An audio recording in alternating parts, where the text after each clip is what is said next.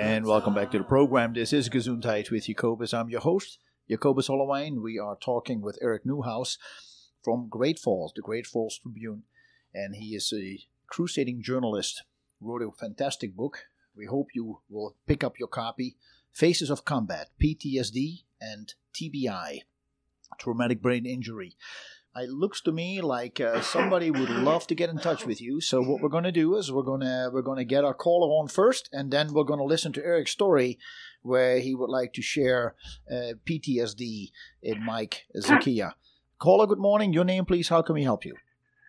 Why, this is Daniel R. Peterson, turning a new leaf. Thank you, Daniel. I'm going to ask an intelligent question on a new day because you switched over to Saturday on me. Yeah. There is a healthy psychology maxim that goes like this. The past is past and gone. The future has not happened, and it may not be what you think it's going to be. But the present is a gift, and you might as well unwrap this present and enjoy it today. So the point here is that we experience the past, and we really don't have to be at that experience of the past in the now. We were created by our Creator as an image of that's perfect in its own unique way, and is part of the treatment of trauma advice on rising above the past, that the past is just a reflection of a state of consciousness that's in the past, and no longer our way of seeing things now. Are there psychological treatments of healing that are working on our unconditional love for ourselves so that we can rise above the ghost of this past? Interesting question, and there are a couple of answers to it. The first is that while the past is past, it is also in our present. Everything that we do changes the way we think, changes the way our brain operates. That's a theory called neuroplasticity, and basically what that says is that everything that we did in the past affects what we now do in the future because it affects the way that our brain operates.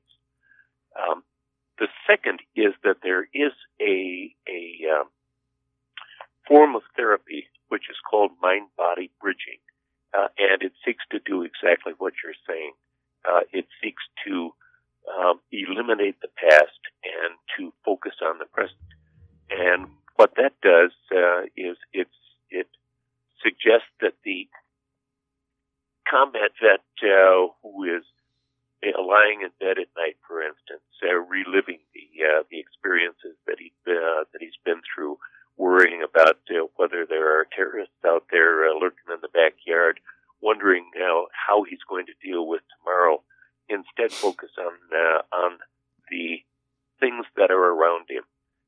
Perhaps listen to the tick of a clock and concentrate on that reassuring, physical, non-threatening sound. Experience a breeze through an open window. Feel the softness of a blanket. Concentrate on the senses and live in the present and begin to eliminate some of those terrors from the past. And there are people who swear that it works. Yeah. There are others who think it's baloney, but it has helped a number of people. Yeah. Yeah, you sound like a person that talks about God. So do you think that the power of prayer will kind of consume this misqualified energy that we set out in the past so we can feel more wholesome in the present? Yeah, you're absolutely right. It's what you believe in. And if you think it works and you're optimistic about it, it probably will. It's definitely a part of our life, for many people's lives. And I think the military comes across like prayer is definitely part of their daily ritual. Yeah, there's just a piece on public radio about it's become almost too much. The fundamentalist Christians are really pounding their way of looking at prayer. So it's kind of like a Christian system rather than a Muslim system from the other side. So we have to be careful we don't go to one extreme or the other, however. Well, it's a good comment, Daniel. I appreciate that. good day. Thank you so much. Thanks for listening. Thanks for calling. Become educated about about something that's going on, that has been going on, as Eric mentioned earlier, ever since man has been fighting each other. And so, and not just each other, but other traumatic instances in the past that have affected the way we feel and the way we think and the way we react to things happening to us in the present and possibly in the future.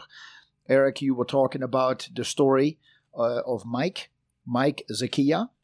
Would you please continue with that?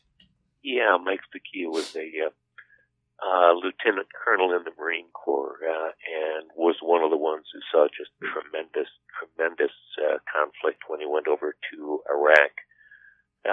He was in charge of training Iraqi troops, and he told me that he would, there would be a sniper who frequently shot at him from deserted buildings up on a hillside. He would gather the Iraqi troops behind him, and they'd make a run up the hill to try and find and kill this sniper.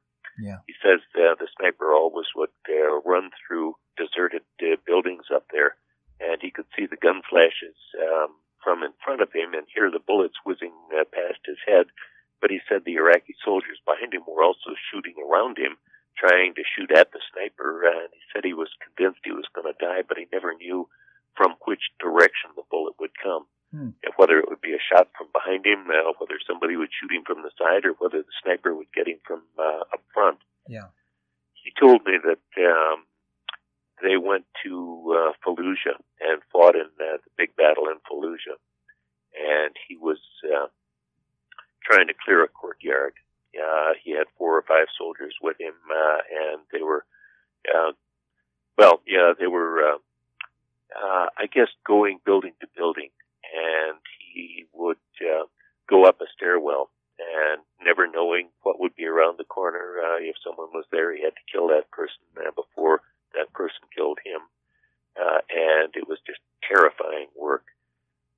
Told me that he was in combat in a courtyard. He looked up and saw 3 insurgents with a rocket pointed directly at him. Everybody else dove over the wall. He went forward shooting. They shot the rocket at him. It missed, but hit a rock wall behind him, detonated, and blew apart his shoulder. The Army wanted to fly him back to Germany, airlift him, but he refused. Said, give me some morphine, let me get a night's sleep, bandage me up, and I'll be back in the morning. So he came back in the morning with a broken shoulder and led his troops again. Some of those troops got Christmas off, and they went home, and a bunch of them were captured and interrogated and tortured, and then released. And those that survived came back, and Mike said he had to sit in the interrogation room as they debriefed these soldiers on what had happened. And they talked about being beaten, being whipped, being burned, being electrocuted, having body parts cut off, being drilled with electric drills. He said it's just astonishing the number of things that these people did to each other. Wow. And he also said it was like being raped. Every time one of the soldiers in his command came up and talked about what had happened to him, it was just like multiple rape. So when Mike came home, he came home a different man. He had anger that would come out of nowhere. Marcy couldn't figure it out. He had memory loss. He could never remember the people that they'd met, the things that they'd done. He's since been diagnosed with traumatic brain injury, and it's quite probable that that TBI has destroyed some of his memory and some of his brain function. She talked about how, he never could stand loud noises, and on the 4th of July would hunker down in a bunker in the basement, trying to avoid the fireworks and all the happy merriment that innocent Americans inflict on combat vets, which just is sheer trauma for most of them. But it was the anger that his wife, Marcy, was most worried about. She said, I never could figure out where it was coming from. just get this look in his eyes, and all of a sudden, I'd try to flee, and she remembers once seeing that look come into his eyes. She dove for the bathroom. Managed to get the door shut and locked. It was a stout wooden door, and he beat on it for a while, but he couldn't break into it. And for the next half hour, 40 minutes, she listened as all the furniture in the living room was methodically destroyed. Wow. He splintered every chair, busted every table, shattered all the pictures, and left a mound of rubble in front of the bathroom door where his wife was cowering.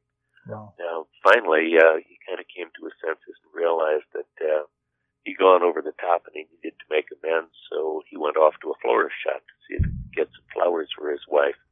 It was just before 5 o'clock on a Saturday afternoon, and the florist was closing at 5 o'clock, and the clerk didn't want to sell him any flowers. Mike grabbed some flowers and said, "I want these." And she said, "We're closing." He said, "I want these," and threw a $20 bill at her. She threw the change back at him, and he caught it in his left hand and grabbed her around the throat with his right hand, was pressing her up against the wall and choking the life out of her, when he suddenly realized what he was doing and ran out of the florist store with the flowers for his wife. Now, I submit to you, what's wrong with this picture? A Marine Corps lieutenant colonel with problems like these. Combat does terrible things to human beings. Mm-hmm. Yeah. Wow, what a story! What a story! Yeah, and that is one of them. That is one just in Mike's life. How long ago was this, Eric? How is he doing now? He seems to be doing better. He's actually a stockbroker in Westchester, New York, in his civilian life. And as Marcy explained to me, we are so lucky that we're not dependent upon the Veterans Administration. We have the money to go out and get private therapy, and we're doing that. He's getting better, but she said if we had to rely on the VA and wait for appointments and just get what the government has to offer, he probably would be around the bend by now. I don't think that we have, as a nation, have thought about PTSD when we started, when somebody in Washington decided to start a war or get involved in a war, an existing war, we were thinking about the ramifications that it would have on society. I'm sure that that's the case. In fact, I think that just as a rough general rule, for every dollar that we put into the war machine, we ought to put $1 into the recovery machine to help the kids who come home. Yes. And that ought to be just a general rule. We ought to budget that up front in advance. In the old days, if you wanted to start a war with somebody else, you would always walk in front and everybody else would be following you. And if the leader would get killed, war was over. Now it's all orchestrated from the capital. And we send kids to war who barely able to tie their own shoes. Yeah, it's a terrible thing that we've done. Now we are really taking our well, and that's another thing that is mystifying to me. Back during Vietnam, there was a draft, and it threatened everyone equally, and everybody was involved. Today, that's no longer the case, and the administration has made it a point not to make it the case because they know how dangerous it is to be trying to draft the sons and daughters of doctors and lawyers and such. So instead, we're relying on mercenaries, but we are also pulling from two other resources. One of them is the poverty draft. We're drafting kids who come out of poverty who think that the money that they make in the Army is going to be the best money that they'll ever make. Yeah. And these are kids who tend to come out of the lowest echelons. They tend to have seen the most violence in their lives anyway. They tend to come from the most crime-ridden sections of town.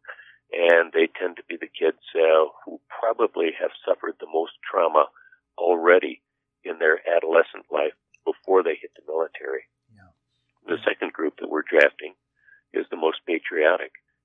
They are the sons and daughters of our former warriors, as military service has been a tradition in their lives.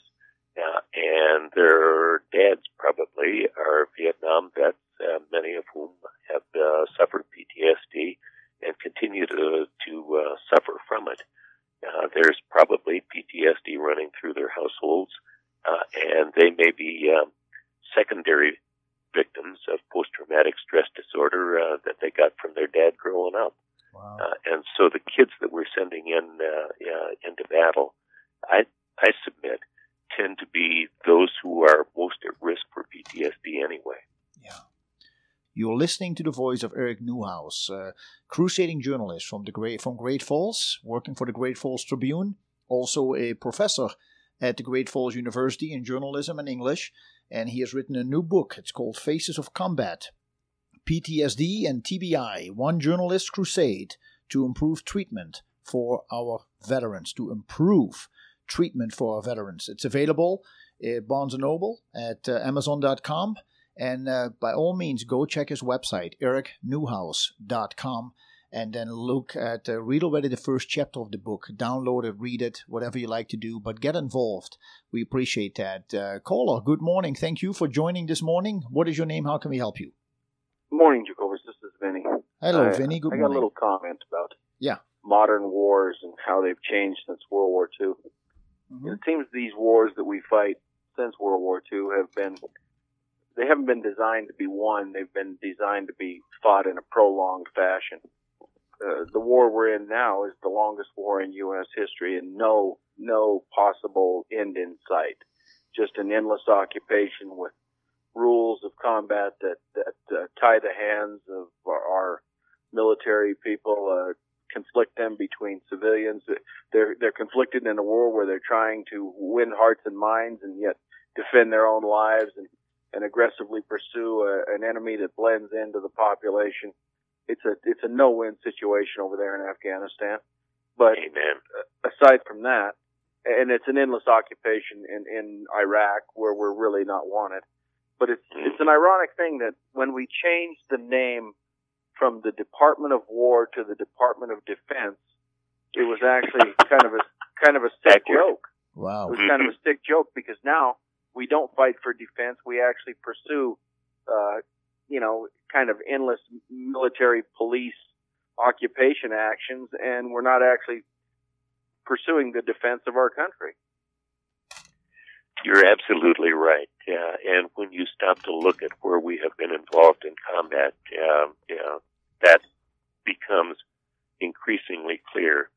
We did Vietnam, and then after Vietnam, we did a Lebanon peacekeeping mission, allegedly, 1982 to 84. We invaded Grenada as part of Operation Urgent Fury, and we invaded Panama to oust Manuel Noriega. We put 2.2 million soldiers in the Gulf War. Then we got involved in a so-called peacekeeping mission in Somalia. We were sent to Macedonia, Haiti, Bosnia for Operation Deliberate Force. The Kosovo War in 1999. America, one of a number of NATO countries that bombed Yugoslavia. And then in 2001 came the War on Terrorism and the Operation Enduring Freedom, wars that continue to this day. And so we've had an unending stream of non-defensive wars throughout my lifetime. Well, that Afghan, I don't call it the Afghan War anymore. I call it the Great American Opium Production Enhancement Conflict. But nice. But it seems to me that we it's almost like the culling of the bucks. These wars are designed to spend lots of money and to cull certain segments of the American population, world population. I mean, the million Iraqis have died in our conflict over there, and we really don't know what for. Well, sadly not, Vinny. I mean, I appreciate your input, and I wish I could continue with that, but we have to go to the break. So thanks for your input. Okay. I appreciate it. Thanks for listening today. Folks, you're listening to Gesundheit with Jacobus with Eric Newhouse on the phone with us from Great Falls talking about PTSD. Stay tuned. We will be right back. You're listening to Gesundheit with Jacobus.